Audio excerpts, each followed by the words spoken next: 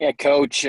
What do you make of the challenge of preparing for a team that might be adding coaches to its staff at some point this week?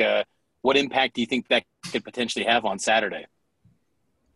I think the only pertinent impact is probably that it could be a distraction, just something us wasting time thinking about something that we have no control over. The rumors that we've heard about who might be coming back and helping out to Washington State, those are guys that's where that system came from. That's Rolo's background, and so I think they'll continue to do the same. I just finished talking to the team about this. Some of our best performances a season ago when we lost 5 or 6 coaches a week on some of these occasions to COVID measures. Those were some of our best performances. This game is about players. It's 99% about players and 1% about coaches. Our players know that. That's what we want to believe. That's what we do believe, and our guys will be fine. What challenges does schematically does the run and shoot offense pose for this defense? Is there any comparables that you face this season to that kind of run a similar deal to the run and shoot?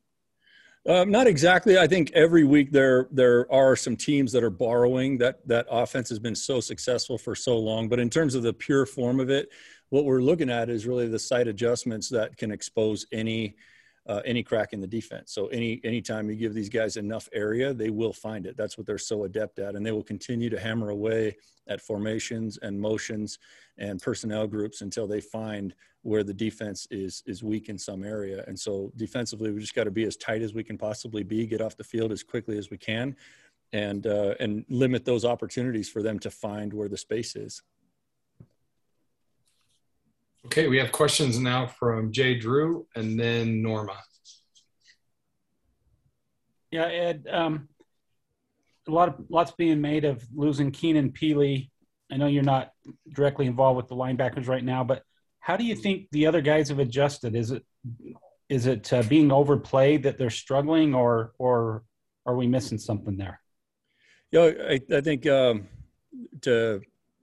underplay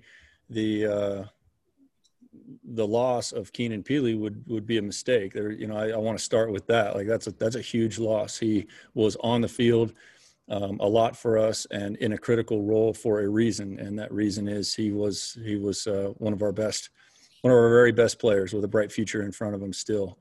And that being said, I believe in the guys that we have and their abilities. Any struggle that we have right now going on defense, I'll put that on myself and the coaching staff, and not the players on the field. I think our players on the field are capable of playing what we consider elite defense, shutdown defense, and until we do that, we as coaches need to put the burden on ourselves. And then just the onside kick, where was the breakdown there? I think anytime there's a breakdown like that in a game, you give the opponent credit for the execution. And again, put it on the coaching staff. That's on us not to have our players ready for that moment. There's a big difference between for a coach between saying, "Oh, I said that, I taught him that," and then did he learn that? And in that situation, we did not learn and perform to the level that we needed to be successful. So again, that's 100% on the coaches. Hey, Ed, now reviewing film from both the game 2 games ago and then now this most recent game, is there anything that you can pinpoint that you could say, like, this is specifically what the defense needs to fix in order to have more successful games, or like just know like this is where we're kind of lacking? Good, solid defense always starts with shutting down the opponent's running game. No matter how much the running game is the feature of the offensive style, it's still, we want teams to have to play, one-handed, so to speak. And so it all begins with being sound and solid up front and taking away the run game. And what's sort of the first step to get the Cougars back to sort of those first 5 games and the defensive performances that you guys had specifically like against Utah and Arizona State? I'm sorry, but I didn't understand the question exactly. Like, what's the first step you guys have to take to fix the mistakes from these past couple of games to be able to have more of that shutout performance like he did against Utah or even against Arizona State? Mm-hmm. Well, I mean, is that a follow-up question to playing better run defense? And how the defense can improve in general. Better run defense is the first step.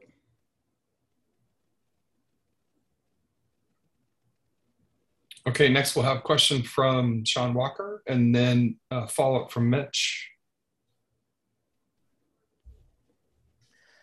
Hey, Coach, this actually probably bleeds a little bit into sort of that last question because stopping the run tends to lend so much towards physicality, being more physical than your opponent, that kind of thing. And it seems like for the first couple of games of this season, this team really prided itself on being the more physical team and maybe kind of lost that a little bit. I'm thinking in particular last week against Baylor even. Is there a way to kind of, in the middle of the season, sort of rebreed physicality into a team or kind of re-engage a team to be more physical or is it just kind of something that you have to sort of show them and go, hey, be more like that, I guess? I think it's definitely not one thing. I can list off many things that would allow us to or encourage our guys to play more physical. I mean, one is as coaches to get more people at the point of attack schematically.